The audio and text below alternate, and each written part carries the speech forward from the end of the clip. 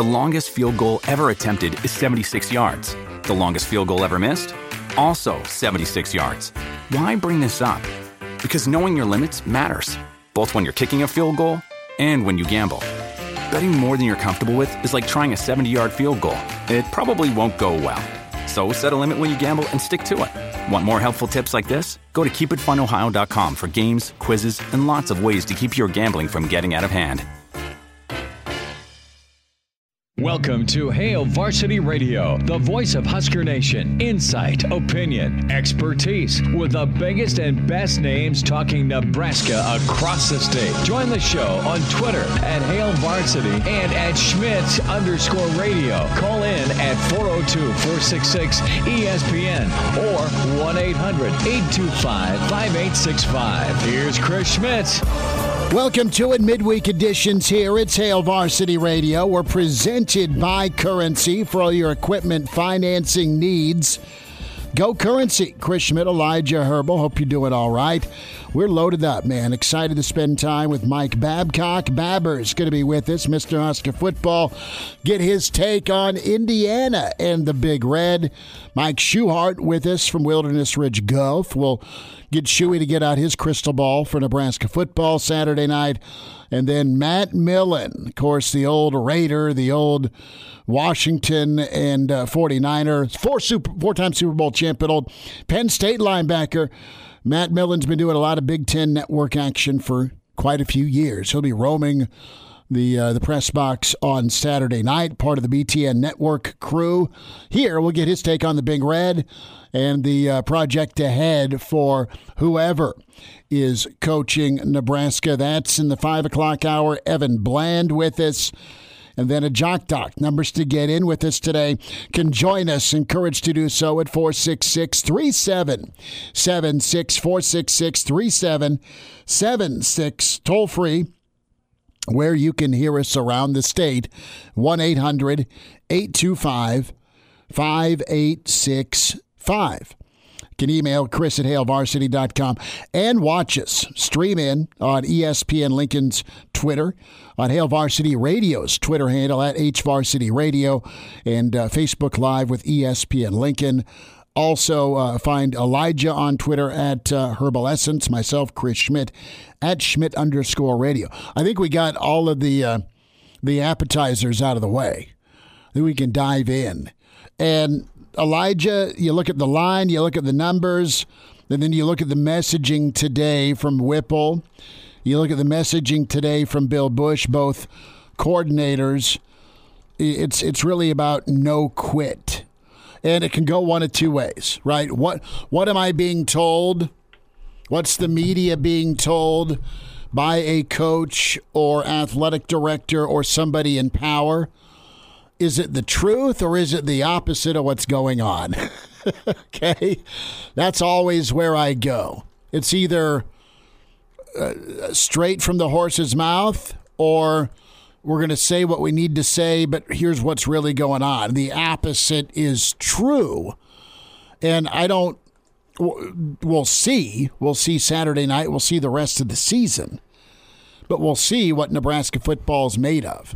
And there's been a lot of teams in a lot of tough spots and a lot of transition, and too many times to count the last 2 decades of seasons gone awry and football players and teams having to fight through adversity.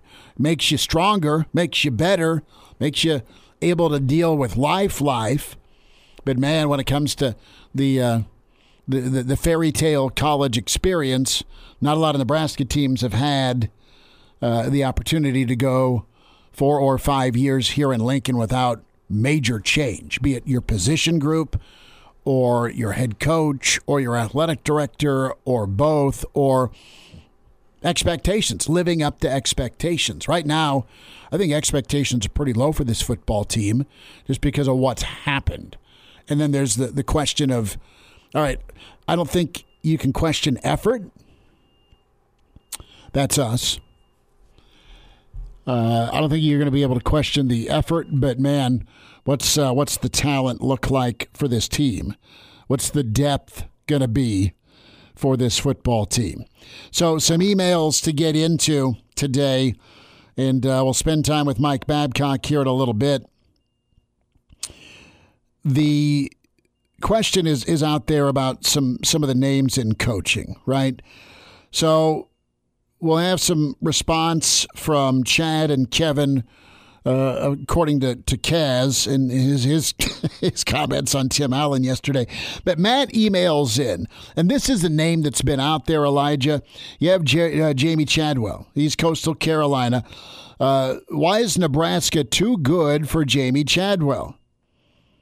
The local media seems like they won't say his name out of fear he'll get hired. Why is he not good enough? His spread option attack would give Nebraska several advantages. You have the advantage, that +1 with the quarterback run, right? The quarterback run game has always been successful, been very successful the past 50 years. And we have more gap scheme blocking. That's something Rob Zandick says helps out the O-line, makes their job easier. We'll talk to Rob about that tomorrow because Rob will be on with us. But it also stresses the opponent, and they've got to make special considerations when preparing the play. That's what was awesome about the Osborne offense. Well, the option offense was something you didn't see every day, and you had a difference maker at quarterback more times than not, and then you could murder teams off of play action. From what I understand, everyone's favorite coach of the week is Dave Aranda. He likes the zone stuff. And from what I've seen, we've not had an O-line the last 7 years that's dominant enough to run zone all the time. Let's not try to out Ohio State. Let's be Nebraska. Let's be a more modern version of Nebraska. Well, isn't that what Scott Frost was supposed to bring here? Wasn't it supposed to be that Nebraska power, that old Nebraska merged with the new college football, the new schemes on offense? Well, what I'll say, I don't think Jamey Chadwell is a bad head football coach. I think he's a really good coach. But he's back burner because Nebraska's looking deeper than scheme with their next head coach. Every single scheme in college football works with the right personnel. Every single scheme. It's not coming down to scheme with who Nebraska wants to hire. It's coming down to the things they do off the field, recruiting, how they can manage. Can they win in the Big Ten? Do they know how to win in the Big Ten? So it comes down, and it's deeper than things off the field.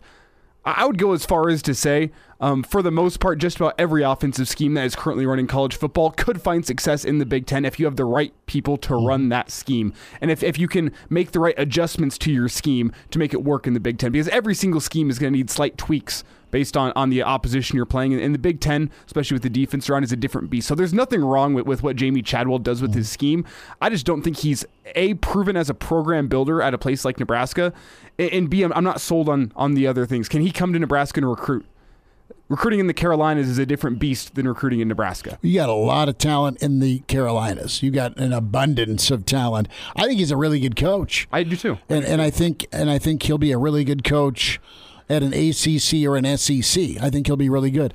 I just don't know that you can go get somebody that does not have major Power 5 experience, and I don't think you can go get somebody who doesn't have major Big Ten experience or have connections to the Big Ten. I think that's very, very important. You got to hire in the Big Ten or be from the Big Ten in some form or aspect, either as a coordinator, as a player, and then be able to go grasp and grab some of those other guys. Is this a name we need to be talking more about?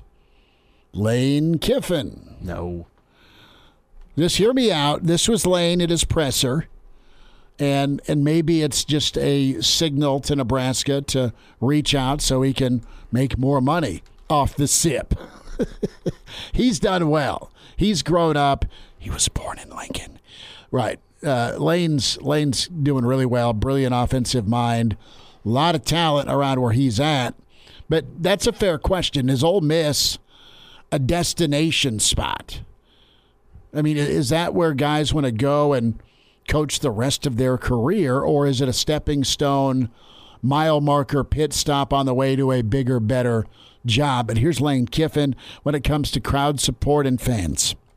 You know, when you come back out and you run out the tunnel and it looks like, you know, a high school game playing in a college stadium, you can't let that affect you. I mean, you know, there's psychology to that, obviously. There's a home field advantage for a reason. And when it goes the other way, and you kind of have that feeling, that, man, are we still really playing in a game here? The players have to fight that. So, again, we use that as a learning lesson for our guys. So if that's the case, that's the case.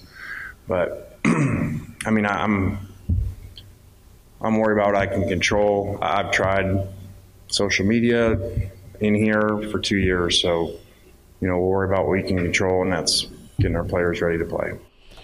So, Nebraska's got a stadium that's sold out still. It's not what it once was, where it was elbow to elbow for 4 quarters. You got to go wander out to a tailgate or a watering hole because you've seen some bad football. You don't return. You've seen some tough losses. But for the most part, it starts out full. You don't got to worry about the fan base or the crowd having your back. That's just not a subtle shot by Lane at, all right, you guys, my guys got to feed off your energy. We're giving you stuff to cheer about. It can't look like we can shoot a cannon through the student section because you want to go party and have a good time, at the Grove. You've been to the Grove, so you can talk to me about the seating options versus the fun and festivities of the Ole Miss tailgate scene. See, I went pre-Lane. When I was hanging out in the Grove. I was pre-Lane whenever they were losing by like 70 to Bama. Okay. So really? That was Hugh Freeze before there. No, who's the guy in between? Ed was there, Orgeron. That was way you weren't even born yet when Ed was there. Maybe not. Let's look it up. Or you had some guy. It may have been Lane's first year. Okay. Oh no, he was at Florida Atlantic until 2019. And I went in 2019. Okay, so who was at Ole Miss then? For 100. The old Google machine. Let's get the old Google. Well, but is Lane Kiffin a name that excites you? Matt Luke was the head coach. Yeah, Matt Luke. Now he's an offensive line coach. Yeah, that was it was bad football back then. Yeah, Matt Luke put out. He had a lot of fires to put out. Bill Busch not looking at the situation like that for Nebraska. We'll get to him in a minute. Can I just say really fast with those Lane comments? That seems less like a shot at the fans of Ole Miss. And more to me, it was the last statement where he said, I've been trying on social media, I've been doing what I can do. It seemed to me like he was calling for his athletic department for some help, saying like, hey, let's find a way to get some fans in here because I have given you the good product. And it doesn't come down to a head football coach to try to fill the stands. I think he's calling for more support from the athletic department. They get great support on filling Swayze for their baseball games. Mm-hmm. Athletic department does great with that. I think he's calling out to his athletic department saying like, hey, if you don't want to be little brother in the SEC with fans, give me, or with our program, give me some. I've made the talent and I've made it work on the football field. Now, if you want to really step up and be a real SEC program, it comes down to you guys to sell this place a little bit more. I would be surprised if Lane's there in 5 years. I'd be surprised if he's there in 5 years. I would agree with that. But I don't think he's leaving in the near future. I think his next step is either a monster raise there, because they finished top 3, right? Hugh Freeze was the guy to take down Saban and Bama. But I think the NFL, maybe he gets back to the NFL. He was real young when he was in Oakland, when he got that NFL head job. Bill Busch weighs in here, and he has a can-do attitude with Nebraska football. Busch, the interim defensive coordinator, and he's not crying in his beer. He thinks he's excited about the opportunity tonight and the rest of the season. I think an advantage has been for the spot that I'm in, and it's not a tough spot. I don't have to. I get to. It's a great opportunity, so it's not a tough spot. Everybody's it's a tough spot. That's my ass. It's not a tough spot. Just go out and coach. That's what you signed up to do, so it's not a big deal. But the positive about it is that I was around these guys. So I've coached. I've coached the O-line when they're in the score team on the field goal team. I've coached D-line when they're on field goal block. I've coached all these positions. So I've been around the team for a long time, so everyone knows who I am. Everybody knows who's been in the rooms with me. They kind of know how I operate a little bit, so that helps. More from Busch here on his first job as the interim coordinator. The first thing we worked on is how to get lined up fast and how to play as simple as we can.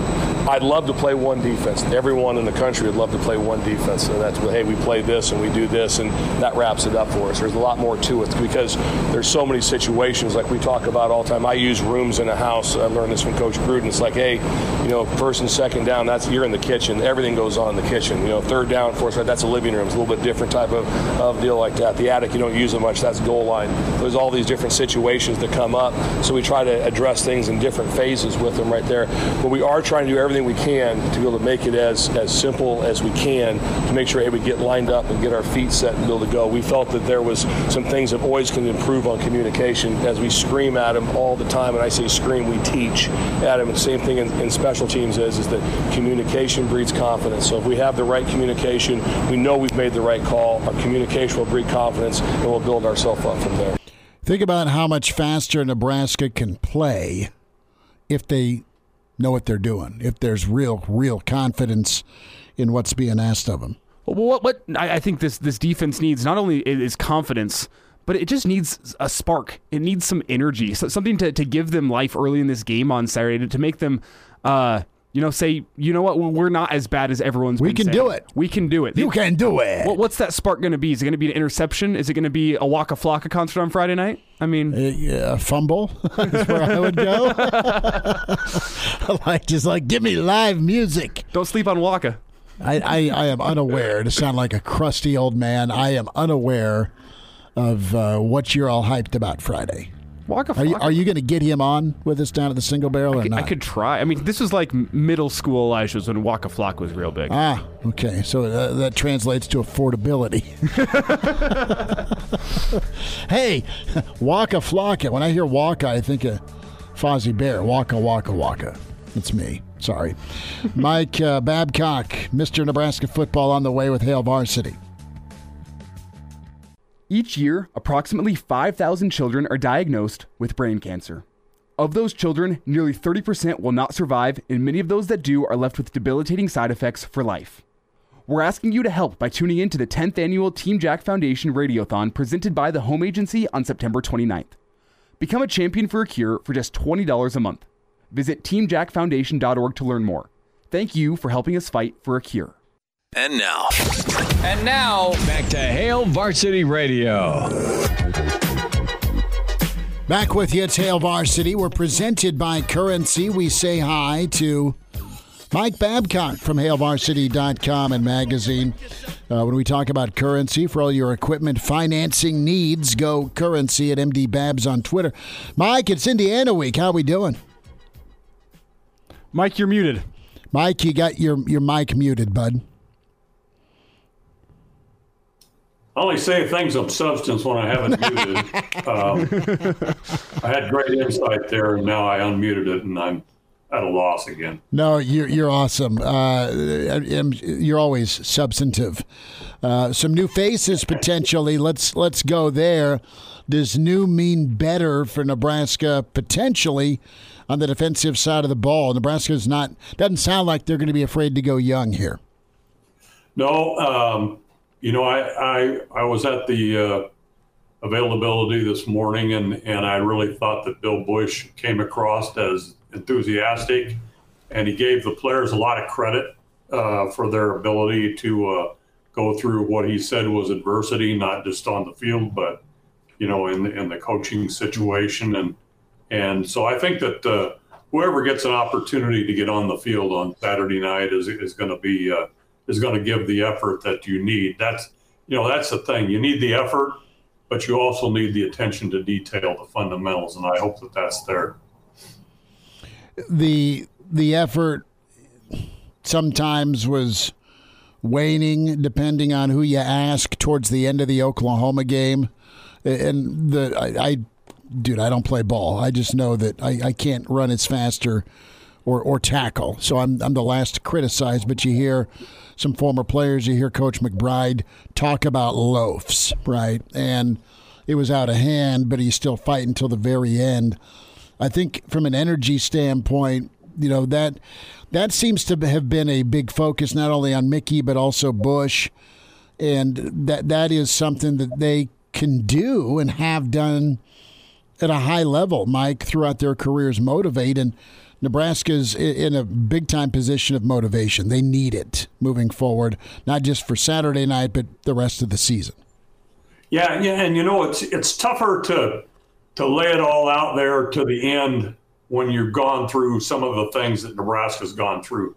I think it does get in your head. You might say that it doesn't get in your head, but it does. And I think that's where Nebraska is right now. I think it's the mindset is part of it, and I think that we see it with Mickey Joseph and with Bill Busch and Mark Whipple is they're trying to get that back in the players' heads that, hey, we fight to the end.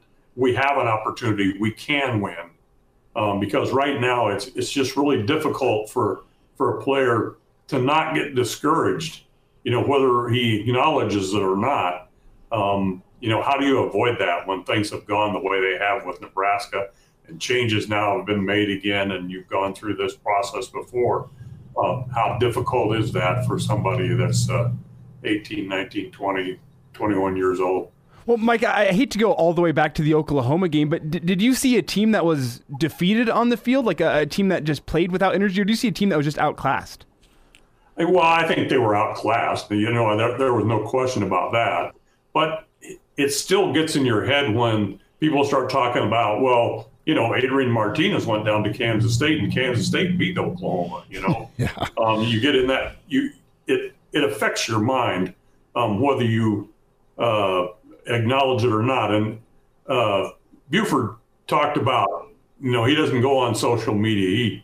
He doesn't want any part of that. He doesn't know what's going on. It almost has to come to that point, because if you do pay attention to any of that outside noise, it's going to be there, and it's going to affect how you look at things when you get on the field. Mike, as you look at this matchup, are you thinking a lot of points and both defenses will be spread out and spent? I know Nebraska depth is going to be very key because of what Indiana wants to do tempo-wise. Yeah, I think there are going to be some points scored. And it didn't surprise me really that Nebraska opened as a favorite. I mean, I think still if you can get that mindset going and get in the right frame of mind against a team, and you're playing at home, and you've got coaches that are having a lot of enthusiasm and are see it from your point of view, I think Nebraska has an opportunity to win that game on Saturday night. But it's probably going to take some points to do it. I think that's probably right. Mike Babcock is with us here on Hail Varsity Radio. Read him with Hail Varsity Magazine's been covering the Huskers for years. And Mike, I want to get your take. The defense, obviously, we know their struggles and what they need to do on Saturday in order to give this offense a chance to win the football game. But in your opinion, the lines of scrimmage have been bad this season on both sides of the ball. In your opinion, which side of the ball with the lines of scrimmage, offensive line or defensive line, are going to be more key for this Husker team on Saturday to go out and get a win? Well, for me, if we're talking about there are going to be points put up by both teams, then I'm going to say Nebraska's offensive line, which has been restructured a little bit now because of a couple of injuries and how is that going to play out? Now I know Turner Corcoran has a game. He has experience at tackle, and he started the last game, I think. But I think it's going to depend on the offensive line getting the job done for Nebraska to get that offense going if you're going to get into a game where it's going to be some points are going to be scored. Mike, going to switch gears briefly as Fred Hoiberg met the media yesterday, a couple of different players, Breidenbach as well. And, what's your outlook? What's your early feel with the makeup here? You got Derek Walker back, and that's really about it. A bunch of new faces, but Fred said all the right things yesterday about this team and this chemistry that he feels pretty good about so far. Yeah, it's going to be interesting to see, can he get the players to mesh? That's the key, because I think you've got some talent there. Derek Walker's back, Komanaga's back, and he had a really good with the Japanese team. He led the team in scoring. I think he's got potential to be a factor. C.J. Wilcher, they said he's trimmed down, doesn't even look like the same player. But and Breidenbach is back. So you've got some players returning, but you've got to mix in some really good players, I think. And you know how hard that can be. I mean, sometimes, and Fred Hoiberg has experience with that kind of thing, but you just don't know how they're going to mesh. And I think that's the big key to men's basketball going into the season is how do all these new guys mesh? Does it work that way? Fred Hoiberg said that it's kind of everybody is looking to win, not being selfish. In practice, they're not seeing that, so maybe it's going to work. Now, Mike, over the past couple of years, I think it's been pretty evident to sports writers, fans alike, that Nebraska's had some deficiencies down in the low block, down in the paint. And Waka Flocka, he's coming Friday. And Schmitty, we hit this first segment, but I'll hit it again here. He's got a song. Probably his biggest song is called "Hard into Paint." Okay. Is that the key? The letter Mike? N. What? Hard in the paint. Yes. The letter N. No, it's actually IN. Okay, but I didn't know if it was. It's DA for duh. Duh. No, I know that. Duh paint. Yeah. Now, is that a key though, Mike, in your mind for Husker basketball this season? Is finding some guys that can be post presence just to be able to match up with some of those bigger Big Ten teams? Yeah, I think that's a good point, Elijah. I think that is a key. I think it's been a key. And does Nebraska have the size to be strong in the inside, because you got to be that way in the Big Ten. It's a little bit like being able to run the ball in football. It's the same thing. You got to be able to do something inside. It's been difficult for Nebraska. Maybe this is the time where Nebraska gets it done. Mike, real quick, when we talk coaching search, and I want to get a thought from you, and I know you're a Mickey guy, but there's also the national search part. Is there a name that has picked up either intrigue or some steam from you that's out there here? Well, you're right, Mickey, for me, and I don't think that the rest of the season is probably enough to really evaluate, given the circumstances of his situation. And then another person, again, I'm biased. Lance Leipold is the guy that I would like to see. If it weren't Mickey, I'd like to see if Nebraska could get him away from Kansas, because he does have some Nebraska connections, and he's done a great job, I think, with Kansas. And he did well at Buffalo. He did super at his alma mater, Wisconsin Whitewater. I think he has the kind of experience. The same thing that I like about Mickey is that Mickey has had so many different levels of experience in coaching, and his ability to recruit is very significant. But yeah, Lance Leipold is a guy that I really like. Do you worry about gettability with Lance? That's a good question, because he's just in his second year at Kansas, and maybe he feels like he has some responsibility there. But I know at some point he probably would have liked to have had an opportunity at the Nebraska job. So never say never, I guess, in this college football world with any of these coaches. Mike Babcock's with us here. And Mike, one last thought here before we get you out. It was announced last week. The Grateful Dead, at least what's remaining of them, still touring, along with the Dead and Company tour, going on their final tour next summer, a stadium tour yet again. Your reaction to anywhere near us we can all go? I think they're going to Colorado. Babbers, are you in? Well, I think they're going to Colorado. I think they are going to Colorado, which was the last time that I saw. My son and I went to Colorado to see them in Denver. But Mike, your reaction to the Grateful Dead, though, I mean, it's been an era, I guess, for them. They've been touring for years now, and they're finally hanging it up. Yeah, so they say. Maybe. I thought it was interesting. I got some information about how you could actually stream it if you didn't want to actually go to these places. You could stream these concerts as well. So, it's quite the deal. Quite a little bit of a surprise, I guess, but and a nice new logo. So they'll be selling T-shirts and all that sort of thing. But probably the last time around for those guys. We're going to get the old truckster loaded up. Mike is riding with. Elijah, you're going with. We'll get Kaz back. Kaz has got that Grateful Dead shirt. Yeah. Big Grateful Dead fan, and we'll just all make a road trip of it. We'll truck him. Rude to go with us too. Yeah, okay, so you'll get a hold of Barrett. All right. But he's probably going to go whether we do or not. Let's get a big old Volkswagen van for old time's sake. Yeah, there you go. There you go. Babbers, we'll see you on Saturday. Thank you much. Hey, thanks for having me, guys. There he is, Mike Babcock with HailVarsity.com and magazine. Mike Schuhart on the way. Matt Millen from BTN next hour. Like what you hear? High-quality radio and podcasts are just part of what we do at Hail Varsity. I'm Brandon Vogel, managing editor. I wanted to offer listeners of the Hail Varsity Radio Show podcast $10 off the price of an annual subscription.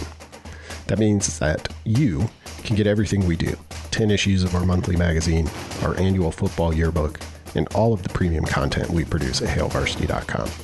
Just go to HailVarsity.com/subscribe and enter the promo code GBR for $10 off a full year of Hail Varsity. That's HailVarsity.com/subscribe, promo code GBR. And now, back to Hail Varsity Radio. Big thanks to Mike. Getting choked up thinking about Mike Babcock. Wow. Matt Millen on the way. Another Mike we love. Mike Schuhart, Wilderness Ridge Golf. Shuey, I can't thank you enough. I told you Saturday, and I'm telling you again that it was so awesome to see and spend time out at Wilderness Ridge.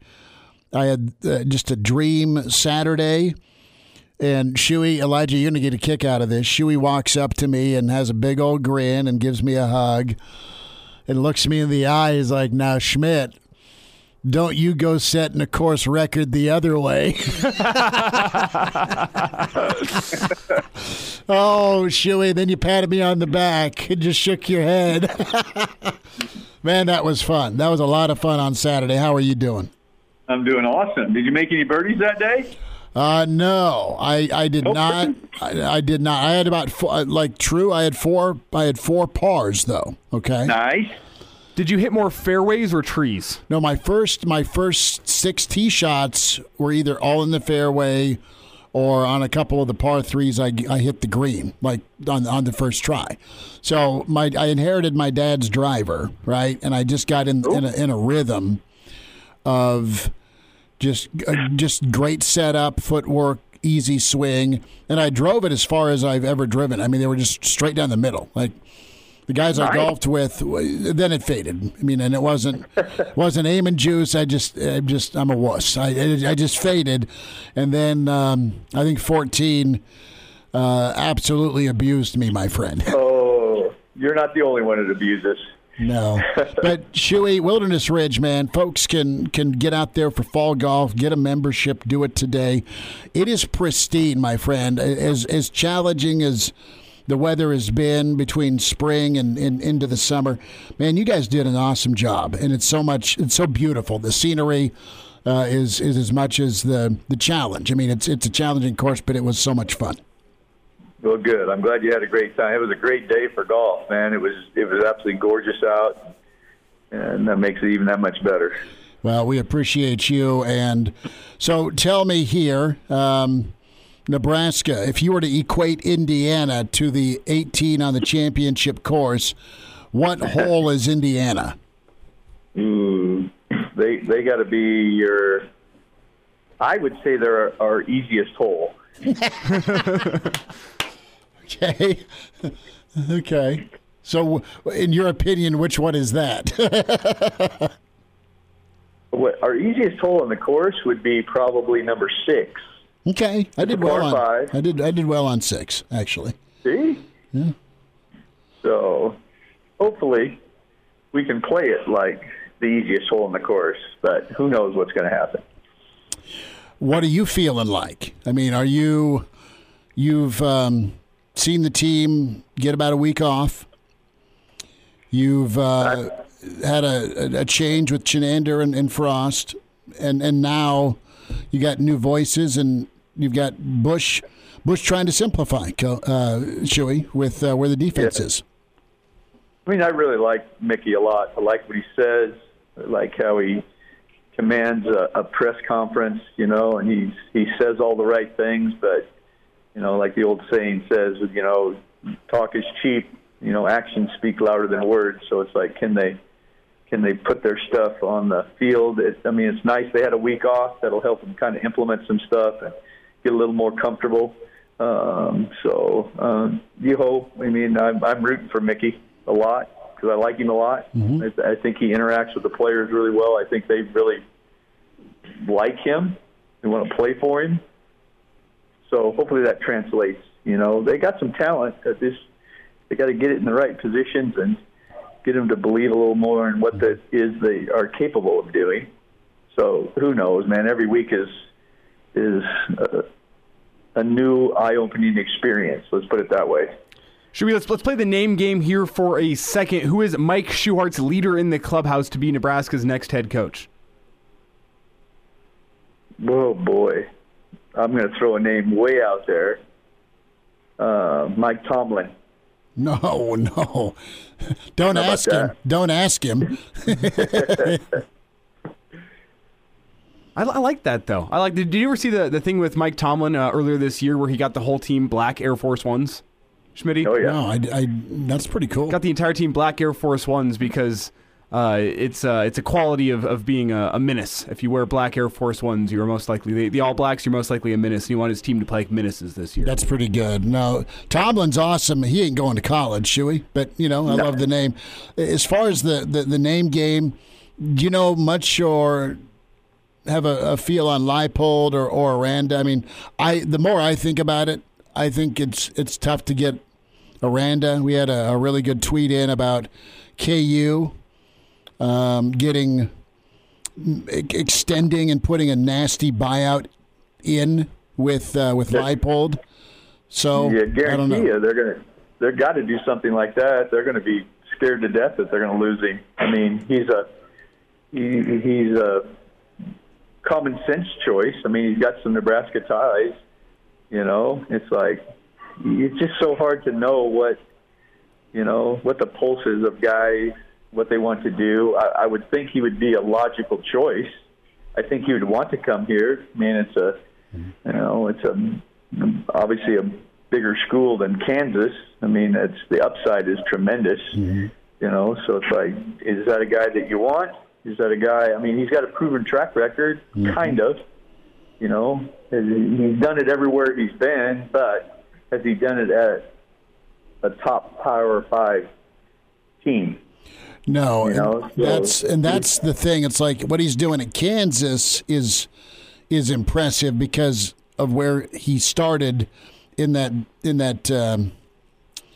Big 12 mix, right? You just got to get somebody that can come win in the Big 10 too. That's the big thing. That's the thing. You got to have somebody that knows the Big 10. Mm-hmm. They can play in the Big 10, knows how to coach against those coaches that are in the Big 10. The coaches in the Big 10 they're the best in the world. Yeah, I mean, these guys are good. I mean, and they take their football very serious on how they coach it, how they treat it, how they train it, their expectations. You know, because it has to be. I mean, it's a top to bottom. It's an incredible league with incredible coaches and talent. You know, and you have to kind of know the style to be able to play in that league.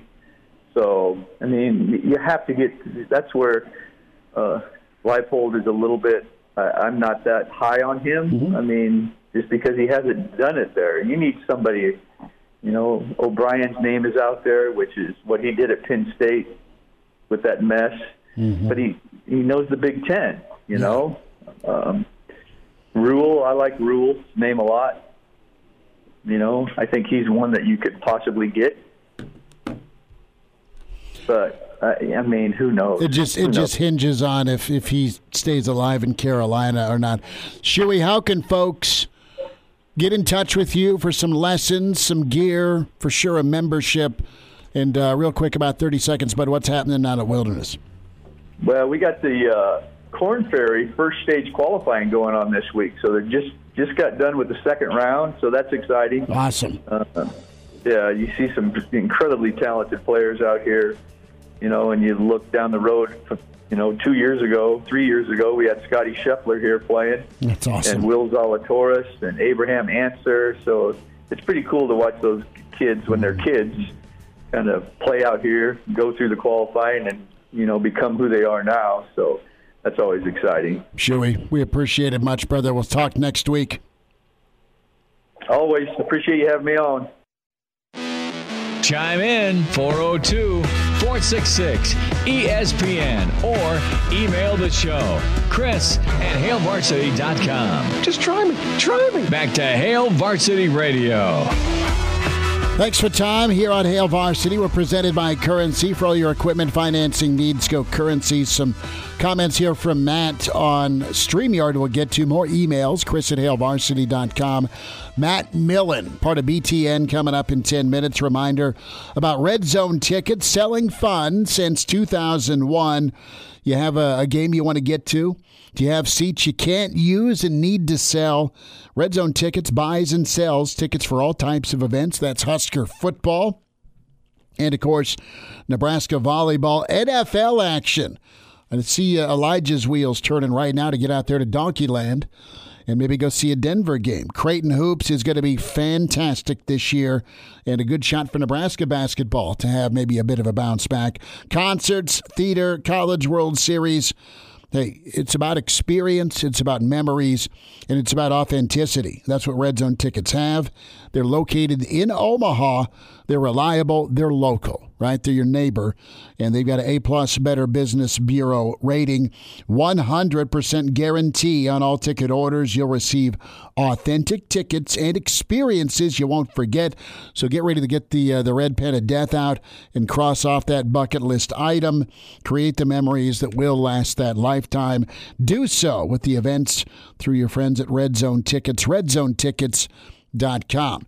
Matt writes in here, recruiting question. We all agree that the 500-mile radius needs a fence up, right? Who can do that? The closest we've come in modern history is under Bo. No one else, even Frost, got the job done. Hey, Bill Bush is your guy for your 500-mile radius. Think about this. Think of Jared Kanak. Think of him. He's out of Goodland or somewhere in Kansas, right? He was the backup safety that came up and made a ton of plays with Oklahoma just 2 weeks ago. I think he was number 8 or number 9. He's a hybrid. He's a safety linebacker hybrid. And Nebraska was kind of in on him, but kind of late on him. Yeah, I think Nebraska still finished in the top 3. Okay, but the point is Venables got him. Venables had him at Clemson, okay, and brought him to Oklahoma. Venables saw Simmons that was at Clemson, that hybrid that was a first-round pick for Arizona, the Omaha kid that ended up moving to Kansas City because his folks worked for Nebraska Furniture Mart. Again, another Kansas City project. Venables is a Kansas guy. He's there. I think that's just an example of a national guy that has roots in the Midwest. Bush is that guy. Bush can go all over the country because he's been all over the country. But Bush is very effective in the 500-mile radius. I think the first step, though, in locking up the kids within the 500-mile radius is to win. No, that's step number one. You can have the best recruiters on your staff. If your team's going 3-9 every single year, those kids are going to be looking elsewhere. They want to go have success. They want to go make it off to the NFL. Right now, Nebraska is not the program where you're going to have success and make it off to the NFL. So if you can start having success and sending dudes off to the NFL, it's going to be a lot easier to lock up the 500-mile radius. The closest, as Matt said, has been Bo. Why? Bo had success and he sent dudes to the NFL. Yep, and they got developed, and guess what? When they were gone, there was somebody ready to come in and pick up the mantle. Matt Millen, BTN, next. Hello, listener. Hey, it's Chris Schmidt with Hail Varsity Radio, and I wanted to let you know about a special deal just for listeners of the Hail Varsity Radio Show podcast. We're offering $10 off the annual subscription price. That means that you can get everything we do. 10 issues of our monthly magazine, our annual football yearbook, and all the premium content we produce at HailVarsity.com. Just go to HailVarsity.com/subscribe and enter in the promo code GBR for $10 off a full year of Hail Varsity. That's hailvarsity.com/subscribe, promo code GBR. Varsity Radio, the voice of Husker Nation. Insight, opinion, expertise, with the biggest and best names talking Nebraska across the state. Join the show on Twitter at Hail Varsity and at Schmitz_radio. Call in at 402-466-ESPN or 1-800-825-5865. Here's Chris Schmitz. Back in Hail Varsity Radio, presented by Currency. Big showdown Saturday night in Lincoln under the lights. BTN. Part of the broadcast is Hall of Famer Matt Millen, 4-time Super Bowl champ, great linebacker at Penn State. Matt, it's been a long time since we've had a chance to chat. Big Ten Media Days or once in a while in the old buffet line at Memorial Stadium. How have you been? I'm doing pretty good, yeah. In fact, looking forward to this. I want to see these guys get back on track, and I think in Indiana, I think they're playing some pretty good football, so it'll be interesting to see with all the change that's happened. Change being the word, and Nebraska's been through a bit of the ringer with just coaching change the last 2 decades, Matt. You know the Nebraska program well. You competed against them when you were playing at Penn State, and you've covered them, obviously, and no Frost, no Chinander, and Mickey Joseph, a tall task. Defense is what you know, and Bill Busch has taken over as interim defensive coordinator. It just seems like Nebraska's been a step slow and not really they're just swimming, right? They're thinking too much. Do you see quite a bit of talent on the Nebraska defensive side of the ball as you've studied them a little bit? Do they have some of the horses to get it done? Yeah, well, so in today's football, it's changed, right? Mm-hmm. So first thing you have to look at is, do you have a pass rusher? The answer is no, they don't. They have a guy, in Garrett Nelson. I think Nelson's the one who gives you an effort, and he can beat you with on a second effort kind of thing. But when they're up front, they don't really have that guy who's just a speed burner and a guy who's just going to get you on your heels the whole time. So that's the first piece. Second thing you have to do is you have to have team speed, and they're not slow, they're not fast. And then I think the third thing is you have to be able to cover. And so if you can cover, and so they're young guys back there. Their corners are solid. You got a transfer in there in that Hill kid, mm-hmm. and then. I think is it Newsome? I don't remember. Yep. Quentin Newsome's good-sized kid. Yeah, and so and that's your first group. So here's the big piece, right? You need depth, mm-hmm. because especially in a game like this where Indiana's going to go fast, and Indiana's going to wear you out. And if you have just 2 corners, they're going to wear your corners out. If you have 2 backers, they're going to wear them out because they're going to go fast. Now, here the challenge is to get them off the field as fast as you can, right? Mm-hmm. So if you can go 3 and out, you're okay. But if you don't, and they keep on running play after play after play, they're going to wear you out. So, is there enough talent there? There's talent there. Is there enough? You don't have a 2 deep. So, like an Ohio State would have, or so there's teams like that. So, yeah. So you're kind of playing from behind a little bit. Matt Millen with us, BTN. He'll be on the call Saturday night, Hail Varsity Radio. Matt, are you surprised it's gotten to this point with Nebraska? I've always been a big fan of the Nebraska program. Am I surprised that it got here? Yes and no. Yes, because I just think it's a good program. I think it's one of those schools that, like, I think about, Johnny Rodgers and all the guys from that. And so it's not that anymore. Football's changing. Recruiting is the name of the game. You have to be able to get people on campus. I think that was one of the things that Scott was counting on, being able to get in there, and it was tough to bring him in. And if you did get a guy in and you got him in the track ready to be able to get there, then somebody comes in and takes them. Mm-hmm. And so now with the portal, it's even tougher. Back in the day when Devaney was keeping guys, and they were just they had a system where they had this walk-on thing that, you know, it wasn't truly a walk-on deal, but it was he kept them there, and he developed them, and then he had great teams, and so it's not that way anymore. It's tough. It's tough to recruit. It's tough to get kids there, and it's tough to keep them. So, yeah. So I think from that perspective, I think it's a hard one, but I still think Nebraska. You know, Nebraska's a great program. It's got great tradition. It's one of those schools in the Big Ten that should shine, and it's struggling right now. Yeah, Matt, one of the things that's really frustrated Husker fans over the past couple of years is recruiting rankings. You look at it and fans say, well, Nebraska's out-recruited Iowa this season or Minnesota this season, but it doesn't translate to wins. How you get wins in the Big Ten is with culture and team identity. And my question for you is, what kind of culture and team identity do you think Nebraska needs to have with whoever the next head coach ends up being moving forward to have success in the Big Ten? Culture is interesting because culture changes with team to team, and coaches can form a culture or break a culture just like that. And so, you know, the tradition of that place is the selling point. And so whoever comes in there next, whoever comes in there next is going to have to build their culture. Like Scott had to build his culture, and each previous coach before that had to build a culture. And so it's not like you're just carrying it on from one to the next. It's tough. Ultimately, it comes down to just recruiting. It's what it comes down to.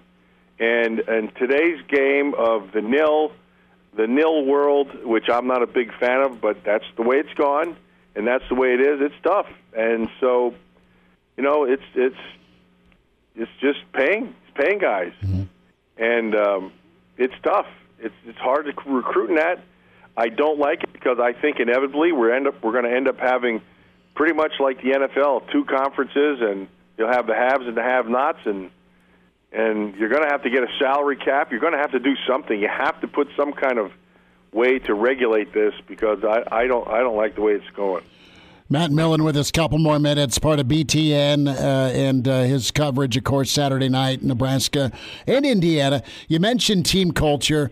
Can you enlighten us on the Oakland Raiders of the early '80s and just how much fun that was? I mean, I as a kid, I grew up watching NFL films. I loved Howie Long. I loved the Raider mystique, the renegade, right, kind of mentality. But man, you got to live it. You got to live it and play some Super Bowls and win some big games.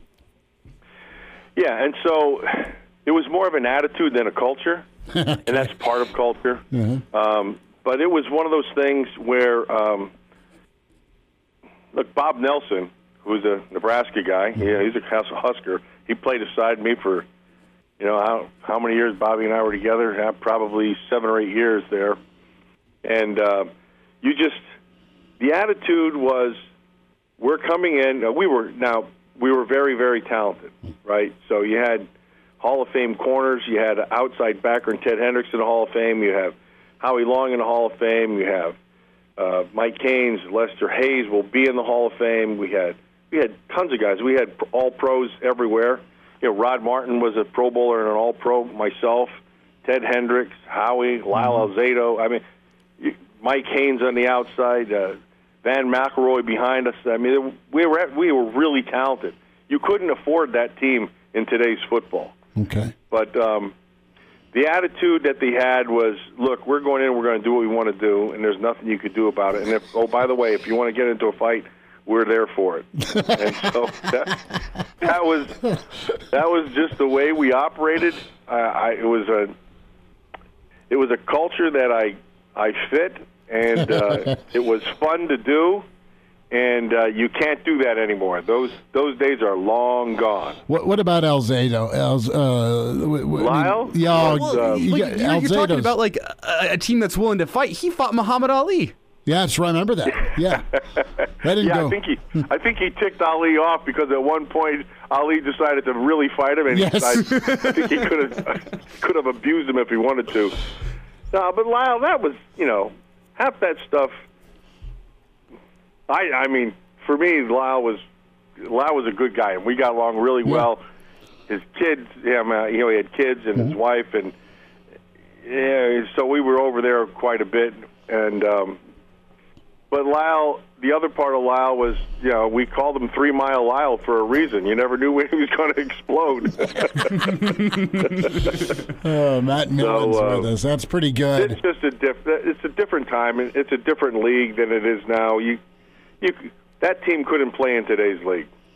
You guys just had to have a hell of a lot of fun, didn't you? Well, there was a lot of that. Yeah, absolutely. That was a fun time, and it was.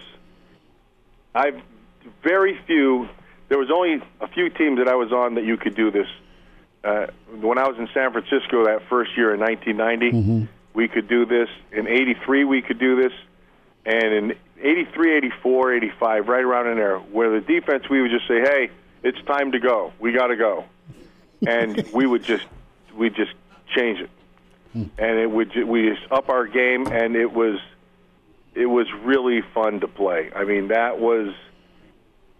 we could dominate a game just by willing it, and that was very, very rare. I watched the documentary on John Madden. You were so close with John, weren't you? Yeah, John's my guy. He was rare, and John was one of one. And for whatever reason, he kind of took a liking to me, and I miss him. I miss talking to him. You got to go on the bus, didn't you, with him quite a bit? Yeah, we'd be on the bus all my. That would be. He'd have the no farting rule. I'd break it all the time. I read the no fart and no dump rule. Correct? Yeah, you got it. That's exactly right. Yeah, I just miss the guy. John was usually the smartest guy in the room. Mm-hmm. Very, very bright guy. He had a way of just breaking things down simplistically that anybody could follow it. And he was just a smart person. He was a good person, and I miss him. Actually, he and Al Davis, I miss talking to Al Davis a bunch too. He was another one really, really smart, and I miss them both. Now, Matt, this is a bit timely here because my dad, he was a high schooler in Denver in the early 80s, and he has a lot of painful memories watching the Raiders come to Denver. And now we got the Broncos and the Raiders coming up on Sunday. Can you talk a little bit about that Raiders-Broncos rivalry? Yeah, so if it's like the old Raider Broncos, it's going to be fun to play in because, well, it's not. Here's what it was, and I've told John Elway this many times. I thought John Elway was the best quarterback that we ever saw. And people, when they ask me why, I tell them this is the answer. We played the Denver Elways. They didn't have a running game. They had John. They didn't have great receivers. They had John. They didn't have a good offensive line. They had John. And they'd be competitive games every stinking time. And that guy, I don't know how he found a way to do it. We beat the living piss out of him. And he still found a way to get him in games. He was amazing. And when his skill level declined, they got a runner and they won Super Bowls. He was still that good. So a lot of respect for John Elway. Matt Millen, part of BTN, Hall of Fame linebacker, 4-time Super Bowl champ, and, of course, great at Penn State. One name that's out there, and I'll let you go after this, Matt, and we'll see you Saturday night. Bill O'Brien, coordinator at Alabama, did good things, but kind of got ran out in Houston. And, of course, you know how he elevated Penn State a little more than a decade ago. O'Brien in Nebraska, could that be a fit? If Bill wants to take the job, Bill O'Brien will make any program better. I was really impressed with him when he came into Penn State because that was not easy to do. Right. You're following a legend in Joe Paterno, and there were all these expectations and the way things were done, and the certain culture was there, and I mean it was not easy. And Bill O'Brien came in there, and I think they voted him Coach of the Year that year. They did. But he was he's a good X and O guy.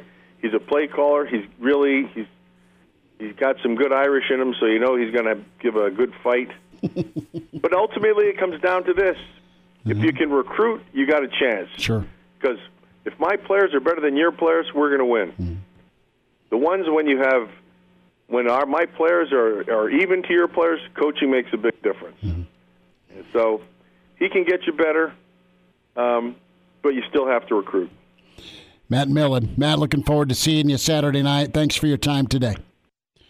Good stuff from Matt Millen, part of BTN. He'll be on the call Saturday night, Nebraska, Indiana. His thoughts on the Big Red, what he's seen on film, what he thinks of the matchup, little Raider talk, the John Elway Pinata experience. That was awesome. Thanks. And then Matt Millen on Bill O'Brien. And Matt obviously connected at Penn State. Reminder to get buckled up, hands on the wheel, eyes and mind straight ahead. The driver has one job, that's to drive. This message from the Nebraska Department of Highway Safety Office. Hail Varsity Radio rolls forward as we are presented by Currency for all your equipment financing needs. Go Currency. We'll get to some of your phone calls. Evan Bland, thoughts on the Big Red coming up with the World Herald. Hail Varsity continues. We're presented by Currency.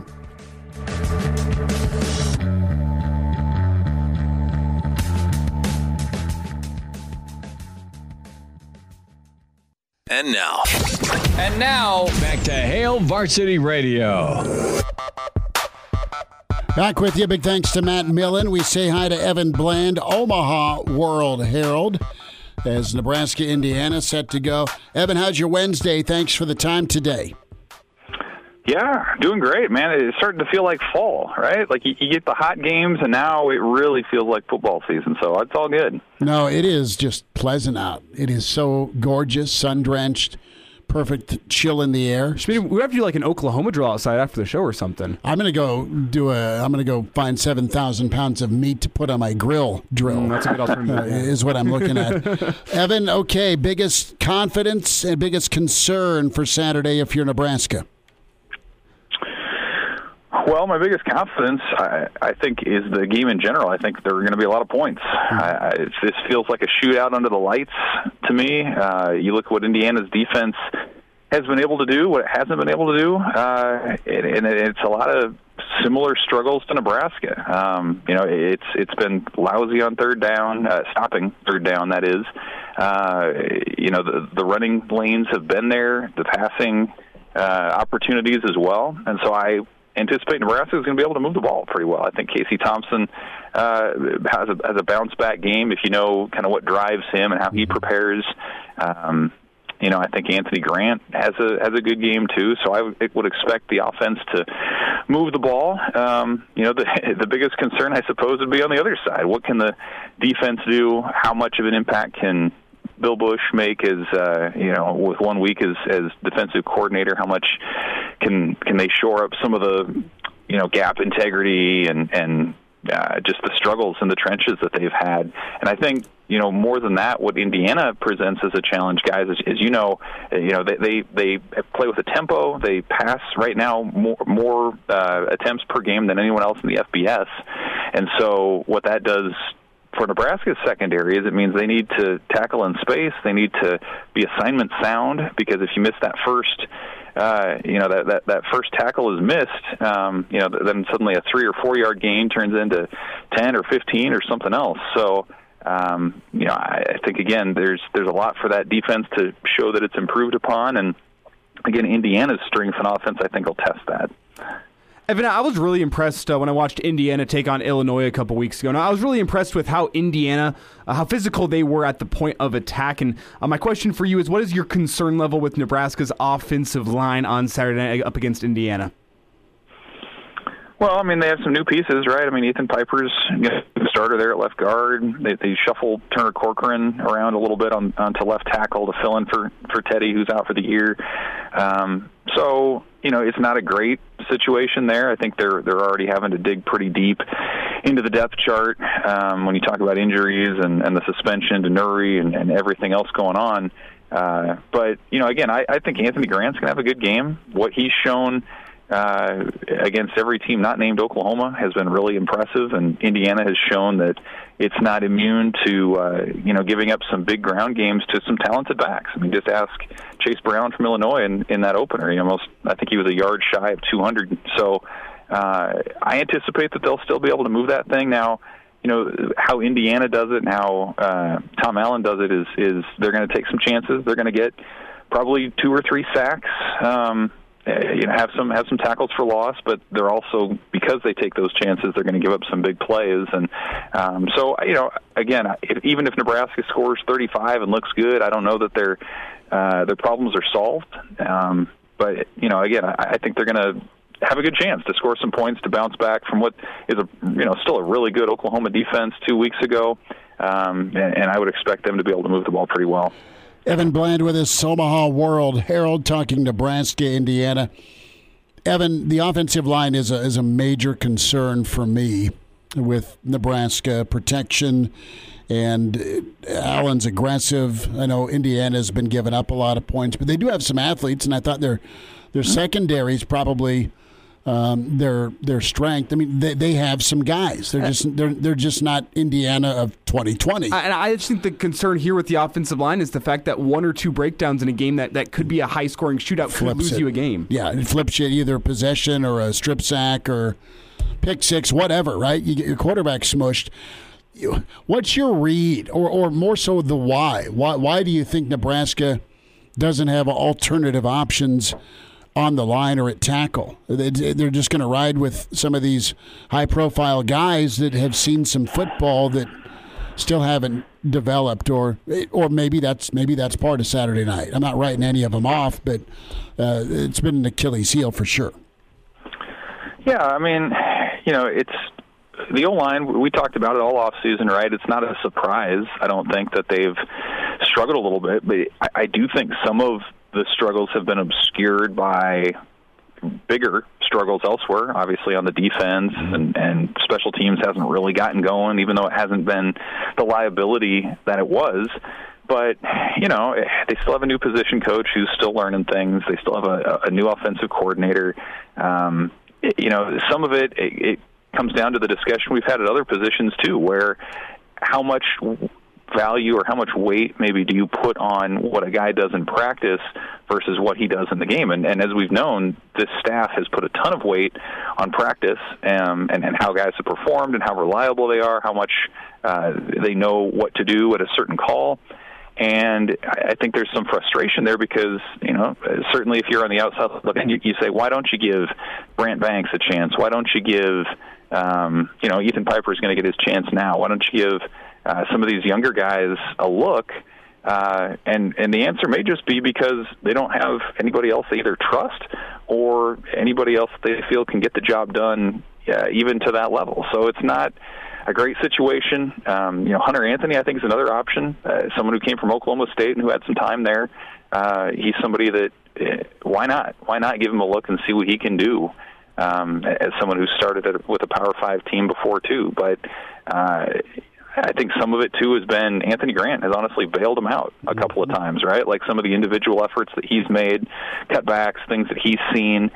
So this is when we really start to figure it out, right? Because if they do struggle to move the ball against Indiana, then you're in deep trouble moving forward into the rest of that Big Ten slate when these defenses start to get tougher, particularly into the month of November. Like this to me is a game where you do have to build some confidence. You have to this week and next week with Rutgers. These are games that, if nothing else, Nebraska needs to be competitive to hang your head on something and to say we can build towards something in the second half of the season. Because if they get run this weekend or next weekend, it's just really hard to lay out a path in which they can recover and be competitive down the stretch. So, Evan, in your opinion, is this game this weekend kind of the sign to you whether or not this is a lost season for Nebraska? I think some fans have already written it off as a lost season because of all the change and the turnover in the coaching staff, but I don't think the team believes that it's a lost season just yet. But could that change for you on Saturday? Yeah, I mean, it does feel like sort of a big game because you can kind of write off the Oklahoma game, right? Like they were a top 10 team, Plus, there was such a short turnaround from the coaching change to when they got on the field that you could say, okay, you're really not going to change much in 5 or 6 days. But coming off of the bye, facing a team that on paper is very similarly talented to Nebraska, I think it's a game where you need to, again, at least be competitive. You need to show that you can make in-game adjustments. You need to be sound from a strategy perspective. It'll be interesting to see how much Nebraska wants to slow down the tempo. Mickey Joseph indicated they would, but to what extent do you do that to protect the defense? So, I do think when you're a team facing your peer in a lot of ways, and I think right now Indiana is sort of the East version of Nebraska, then you need to be competitive. You need to show that there are other ways that you can win the game other than just, being the better team like they were against North Dakota. And this is a big week for that. And if they get blown out and if they lose by double digits and things don't look good, again, it's hard to sort of make a case that things are going to get better as the competition gets tougher. Schmitty, I don't mean to step on your toes here, but really fast, just saying Indiana... Step away, brother. Saying Indiana is the East Division version of Nebraska, it's generous to Nebraska. Yeah, maybe so. But, you look at how these teams were coming into the year, right? Like, these were two teams that if you were to set in June when they met, these would have been two programs potentially with coaches on the hot seat. Like Tom Allen was sort of feeling it a little bit after they, had what they would consider to be a lost season last year.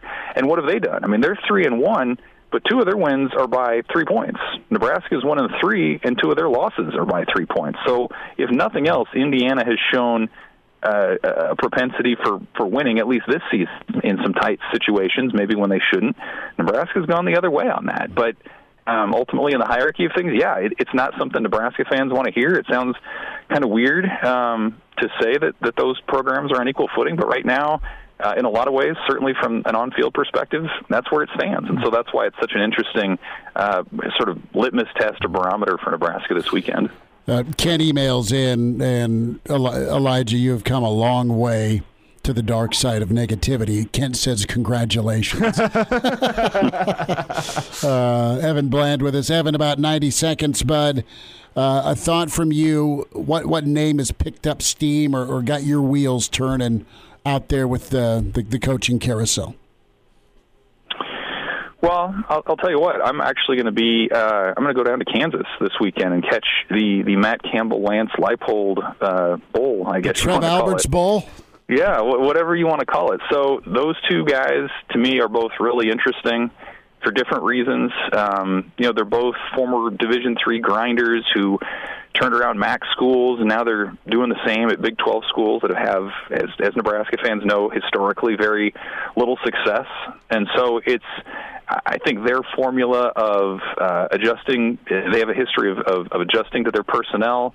They have a history of building relationships. They have a history of being, genuine guys, culture builders, and then that sort of translates out onto the field. I'm going to be watching both of those guys. I think it's really fascinating with the continuity that they have, the identities that they've built. They're different ages, right? Matt Campbell's in his early 40s, Lance Leipold's in his late 50s, but again, just sort of their Midwest ties. I really believe that has to be a priority with Nebraska's next head coach. Is you got to have a staff and the head coach who have Midwest connections, who can recruit locally in that 500-mile radius.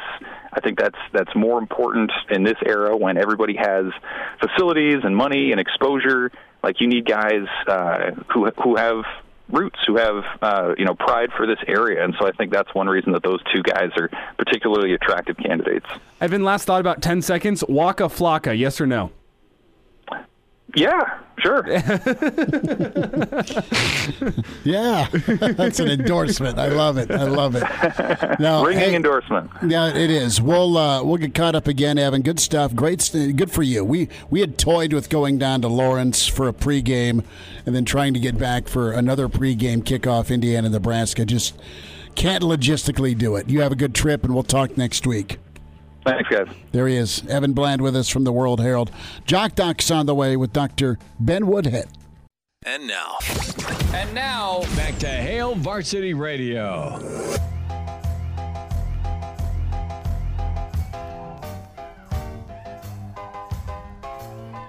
Back with you, it's Hail Varsity Radio. Time for a Jock Doc Wednesday with Nebraska Orthopedic Center. Dr. Ben Woodhead with us. Dr. Ben, how we doing?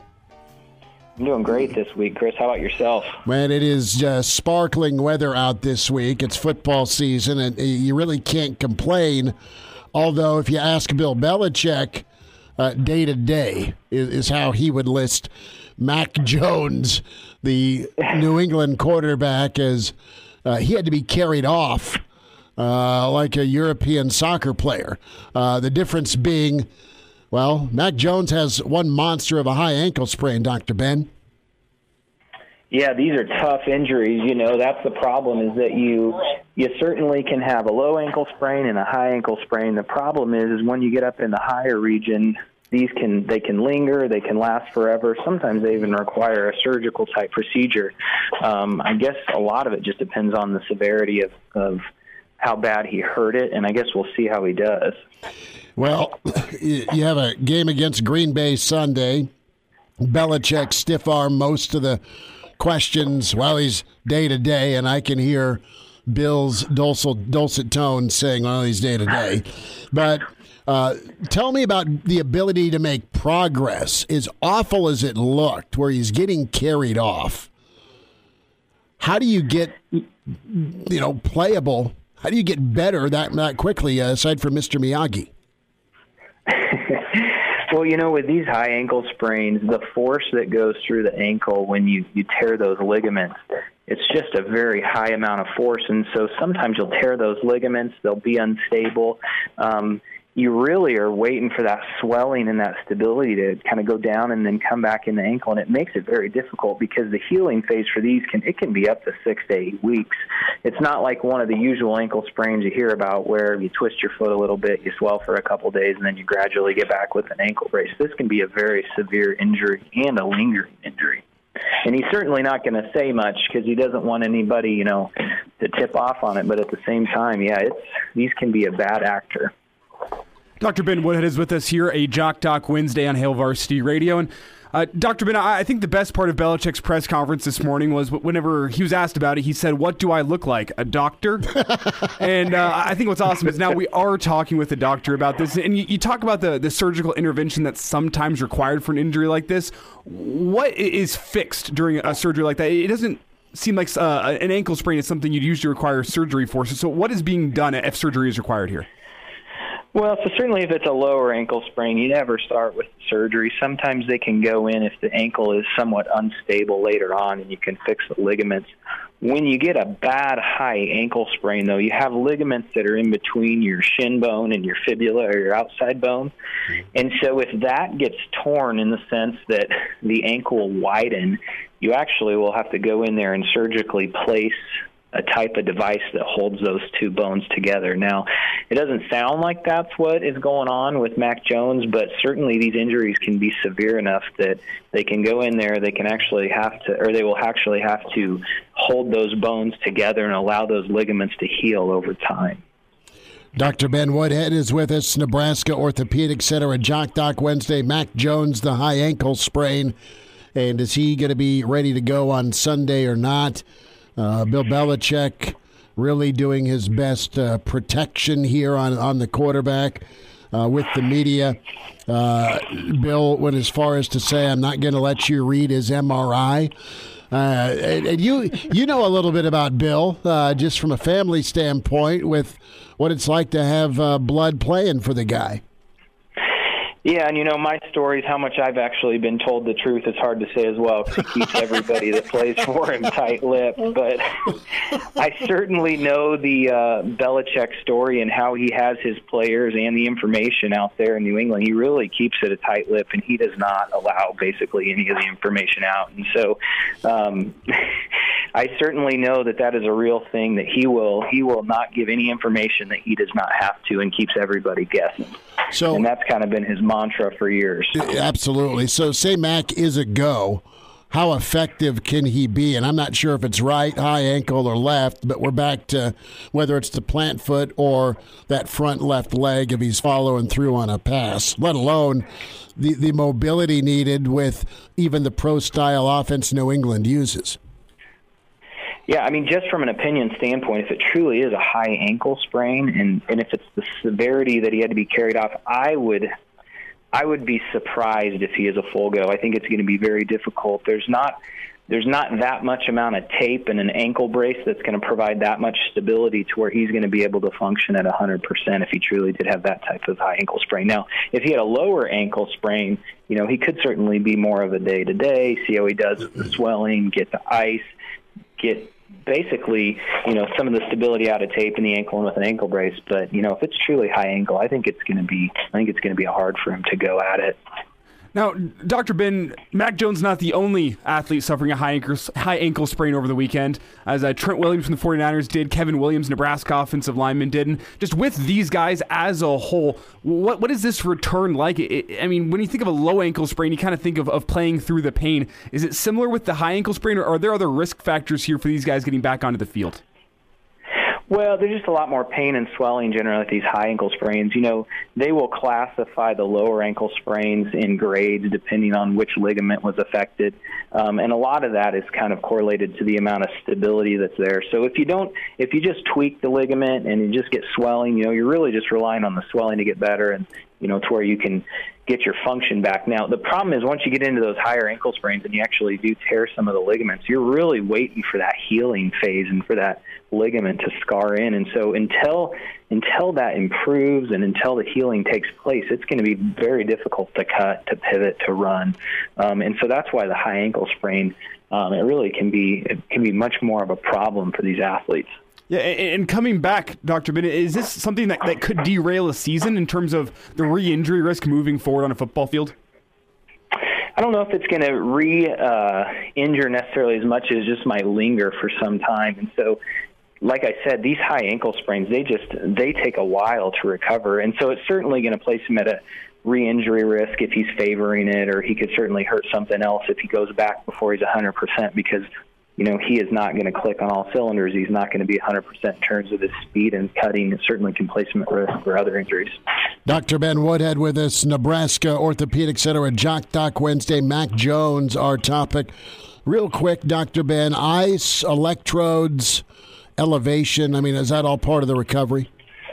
Absolutely. The RICE therapy that we often hear about is you elevate as much as you can. They're going to have rehab working on him. They're going to be doing all the new modalities to try and get the swelling down, because once the swelling goes down and his symptoms get better, he can certainly try. The biggest issue is, though, is he going to have stability of that? Is it still going to hurt? Is it going to, if it is his left, is he going to be able to plant and run on it and make the cuts that he needs? Well, isn't that incredible, Dr. Ben, that whether you drop your phone in water, whether it's a high ankle sprain, that the fix is always rice? Exactly. Man, who knew, right? we just thought it was what it was for dinner. I mean, Dr. Ben Woodhead with us, Nebraska Orthopedic Center. Dr. Ben, enjoy the week. Thanks for the time today.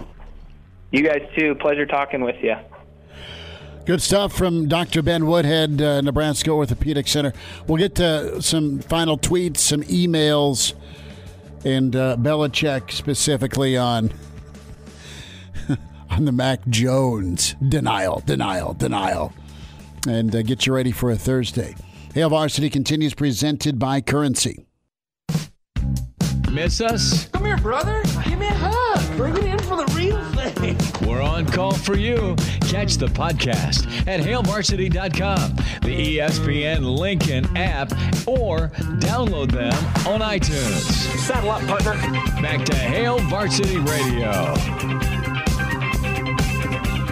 One final time on a Wednesday, it's Hail Varsity. We're presented by Currency. For all your equipment financing needs, go Currency. Friday, we are at the Single Barrel in the Haymarket, downtown Lincoln. Come see us and get fired up for Nebraska, Indiana. We're also there for the weekend edition pregame at 3:30 to 5:30 ahead of Nebraska, Indiana. So Steve tweets in a bit ago about Lance getting the extension at Kansas. That's probably on the table. You've had a warning shot fired by the Kansas AD. We're not going to lose him without a fight, or something. I'm paraphrasing to the effect that he'll get a bump and probably a naughty buyout. Troy checks in. I like Leipold. And everyone says, well, he's won at every stop. But I think to myself that so did Tim Miles. I'm hoping for Mark Stoops or Aranda. Never happened, but I like the Washington coach, Kalen DeBoer. He's from Sioux Falls. It might be the University of Sioux Falls. He's similar to what Lance did at Whitewater. I mean, your record's like 99-3. The difference is Leipold's won championships or gotten to championships, right? Tim Miles got to the dance, different sport. But Tim Miles wasn't cranking out Mountain West championships. Lance has won national championships. So that remains a hot name as Nebraska will try and get it done, Elijah. Tomorrow on the show, Dr. Rob Zadiska, Husker Pipeline. Love Mr. Dr. Rob. Offensive lineman. Love Dr. Rob. Dr. Rob will be with us. Gary Barnett with us. Brandon Vogel. VSiN Sports Network's Danny Burke for Best Bets. We'll also hear from Mickey Joseph ahead of Nebraska, Indiana. You're going to want to check out today. Great stuff from Mike Babcock and Mike Schuhart. Matt Millen was incredible with some old Oakland Raiders stories and what they did to poor John Elway all those years in Denver, and really some honest feedback on what he sees with Nebraska. And you'll want to hear what he has to say about Bill O'Brien. That's a name that's been out there for the Nebraska gig. And Matt knows O'Brien from his time at Penn State because, of course, Millen's an old Penn State guy. Good stuff from Evan Bland as well. Big ball game for the Nebraska offensive line Saturday. They're all big. But if you're going to be in a potential score fest, Elijah, your line's got to not be the failure, not give up a 3rd and 8 scoop and score or blindside or let's get Casey injured or whoever's playing quarterback because you get beat off the edge. Because you know Tom Allen's going to bring the kitchen sink. Just a question of what this offensive line was able to do over the bye week. Did they get better day by day? Well, we don't know their ceiling. They can work all they want, right? They can get better. But is their strength going to be able to fire off the ball, drive block? Is Nebraska, without any quarterback run element, going to be able to get 3 a carry, 4 a carry? Keep it in second and manageable? Well, I can just tell you right now, they're not even close to their ceiling. I'll say that. I'm confident in saying that this is not an offensive line that is just, so much further behind the rest of the Big Ten. It's just they're not close to their ceiling. Yep, they'll keep working towards it. Back at you tomorrow at 4 on Hail Varsity, presented by Currency. A Huda Media Production.